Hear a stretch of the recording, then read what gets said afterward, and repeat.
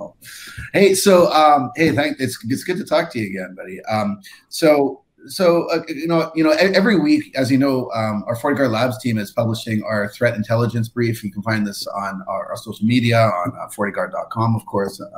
It's a great resource. It's unique findings that we're doing within FortiGuard Labs. It shows our intelligence, like how many, what are the hottest vulnerabilities, what are the top malware out there that we're seeing.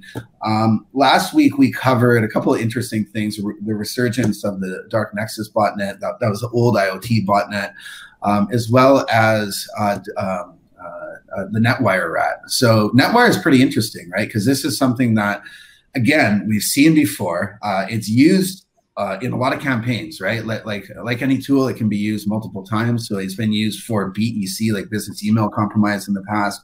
BEC is the number one attack target for cyber criminals. And we're talking about billions and billions of dollars in illicit revenue when it comes to cyber criminals. But normally they're targeting, CFOs and going, spear phishing and trying to go after those credentials. What we covered last week was talking about targeting in mass fashion. So broadcast, basically mass mailing attacks going after taxpayers with IRS. And it was using some new things, an upgraded rat tool, so some new features in the keylogger, but also leveraging some new exploitation techniques. So what was that all about? Yeah, so Derek, you made some really good points. First of all, let me just point out our FortiGuard Labs newsletter is like pretty much our diary of like things that we're working on and cool things that we're seeing. And then, of course, anything cool we're seeing gets translated into a blog. And NetWire Rat was one of these blogs. What's interesting about NetWire is it's really easy to find. You can purchase it. It's $120 US, and that just means the attackers behind that have confidence that they're putting it out there, letting researchers like basically download their app because they are pretty much betting you can't stop it. What's interesting about this is really because of the COVID stimulus packages that are coming out in the U.S., tax returns in the U.S., they're pretty much mass mailing this attack, this remote access toolkit to all these victims.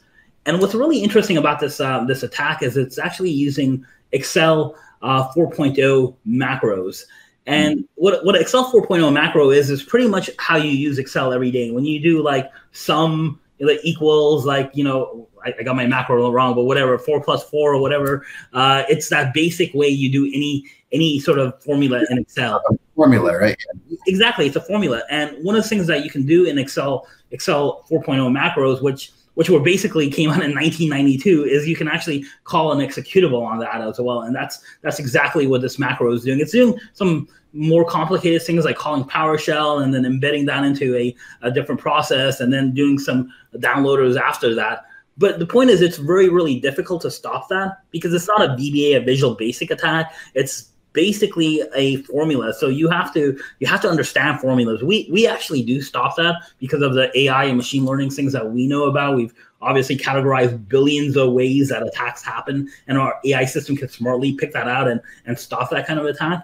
But overall, it's a pretty difficult attack to stop just because it's based on technology that's 28 years old that people are not really like. It's so embedded in how you use a program. It's hard to debug it. In fact, there's no debugger in that macro, so you can't really pull out like code from it. Yeah, it's interesting. I mean, we talk about this all the time. We talked about this on our last podcast when we were talking about telework, right? How the old patch management issue, right? Patch. We're talking about how now there's even more IoT devices that are connected to networks that are not traditionally segmented. But in this case now, it seems to me like the traditional targets in the corporate office, i.e., again, the C-suite executives, the CFOs, when it comes to these big business email compromise attacks, there's sort of a shift now where a lot of the employees who used to be in those corporate safeguards that are now teleworking, working at home, again, with these scams, they're becoming the larger target, right? And like you said, what's old is new, right? I mean, it's a resurgence of these attacks that we've seen in the past that are adding some new tricks, right? Some new flavors. Like I said, they even upgraded the rat, but as you're talking about too, they're doing some additional tricks, like modern tricks, let's say, like PowerShell and stuff like that, right? Exactly. They're basically calling out security researchers because they're thinking that this is going to be so successful. They really don't care if like researchers get their hands on it or not. But what's interesting is now that there's so many people at home and the target is pretty much at home, attackers know this, and they also know other people in your home are targets as well. We were talking about like how much we're shopping now online, right? Well, guess what? If other people in your household are shopping, like they're targeting that to get to your corporate environment. Yeah. So let's talk about what do we do about this? I mean, you're talking about some bits of code and macros that are 28 years old, and we talk about this a lot, right? So, but as you said, there are I often reference AETs, so advanced evasion techniques, right? Different ways that attackers are trying to get around security technologies. Obviously, this is why FortiGuard Labs exist, right? Because we have to research and study this and make sure that we're covering all grounds and protecting our customers and so forth. But there's never any silver bullet, right? I mean, yeah, you need good actionable intelligence, but you got to be quick too, right? I mean, I'm always talking about the concept of TTBs, the time to breach, that window shrinking. I mean, we did a talk on this at RSA years ago, right? About using the Autosploit framework, just showing how, with a couple commands, how quick it is to really go through from an attacker's point of view, a full attack cycle, right? So, putting switching gears to the blue team and not the red team. What are how does this come together? I know, like, there's obviously a suite of products we talk about. SOAR, obviously, so security orchestration, but also AI and ML too, right? I mean, there's basically a whole stack of defense, but that really needs to be integrated to play up against this, right? Yeah, I'll use one of my favorite quotes that you told me years ago from Muhammad Ali. The hands can't hit what the eyes can't see, and it's really the same thing. I think if you're any organization, you're running a security operations center, you're running anything, you need to be able to, be able to have visibility into the attacks that are coming in, and you need to be able to respond to those attacks in an automated way.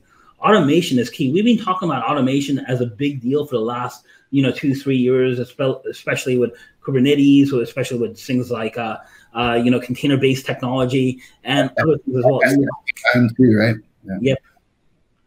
Yeah, so you have to be able to automate that as quickly as possible in playbooks, and that's what the security operations centers are doing. And that's why at Fortinet, I think we're pushing so hard, the visibility that we're seeing from a variety of different products, even at home, from SDN products to small business routers that have the same visibility and intelligence built into our high-end data center products, but as well as automating playbooks in a SOAR product or in a SOAR SIM type product as well, and basing that on some existing framework like the MITRE ATT&CK framework. So you have a place you can go to, you can stop attacks, and now what normal looks like.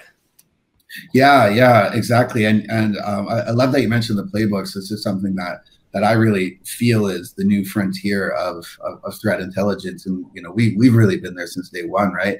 Of course, it's always useful to, I think, to reemphasize and talk about our taxonomy here, right? When it comes to cybercrime and threats, because we often talk about, I often talk to people and I hear people talking about things like 0 days as an example, right?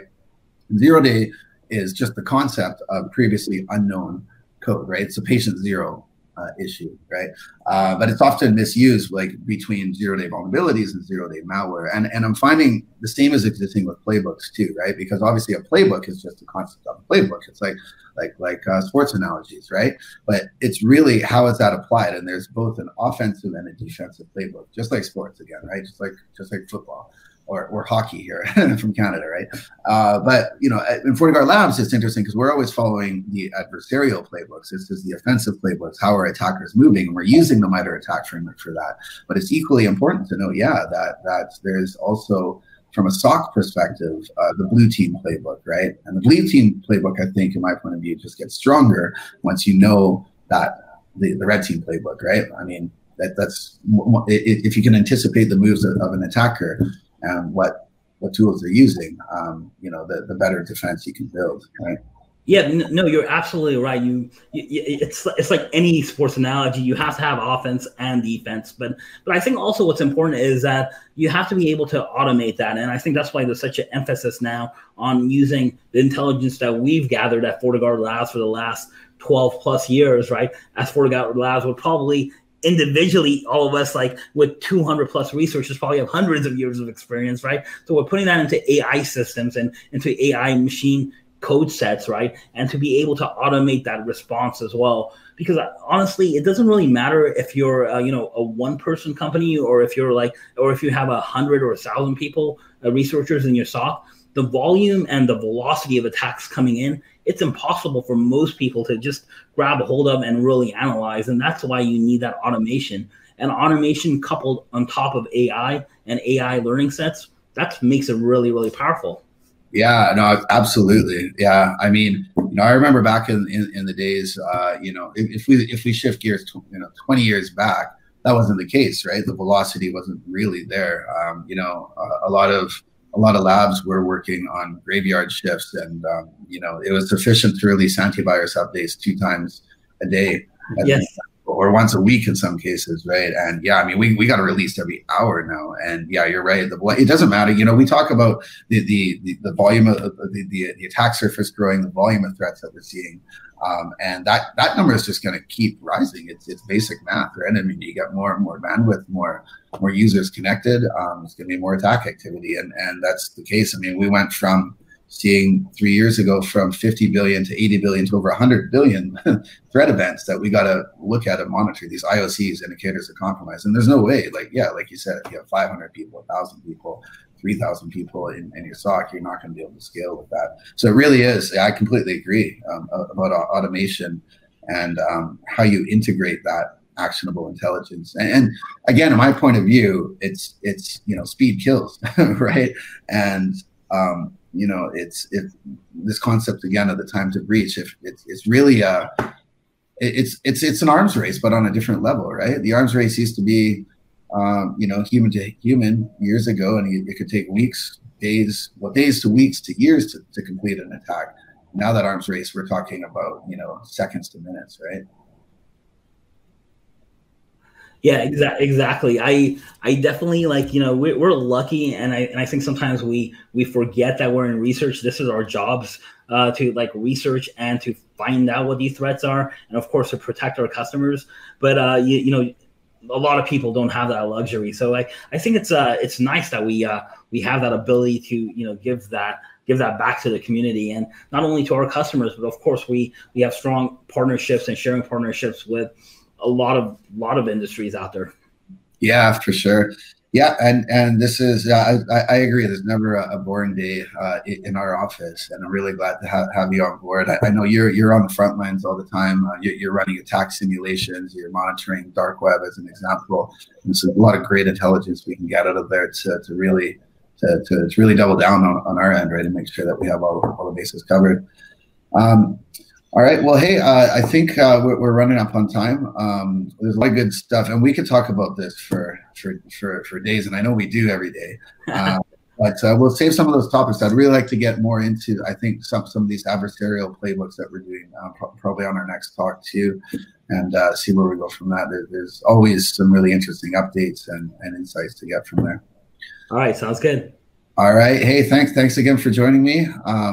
Have a great rest of the day, and I'll talk to you later, Mark. Thanks.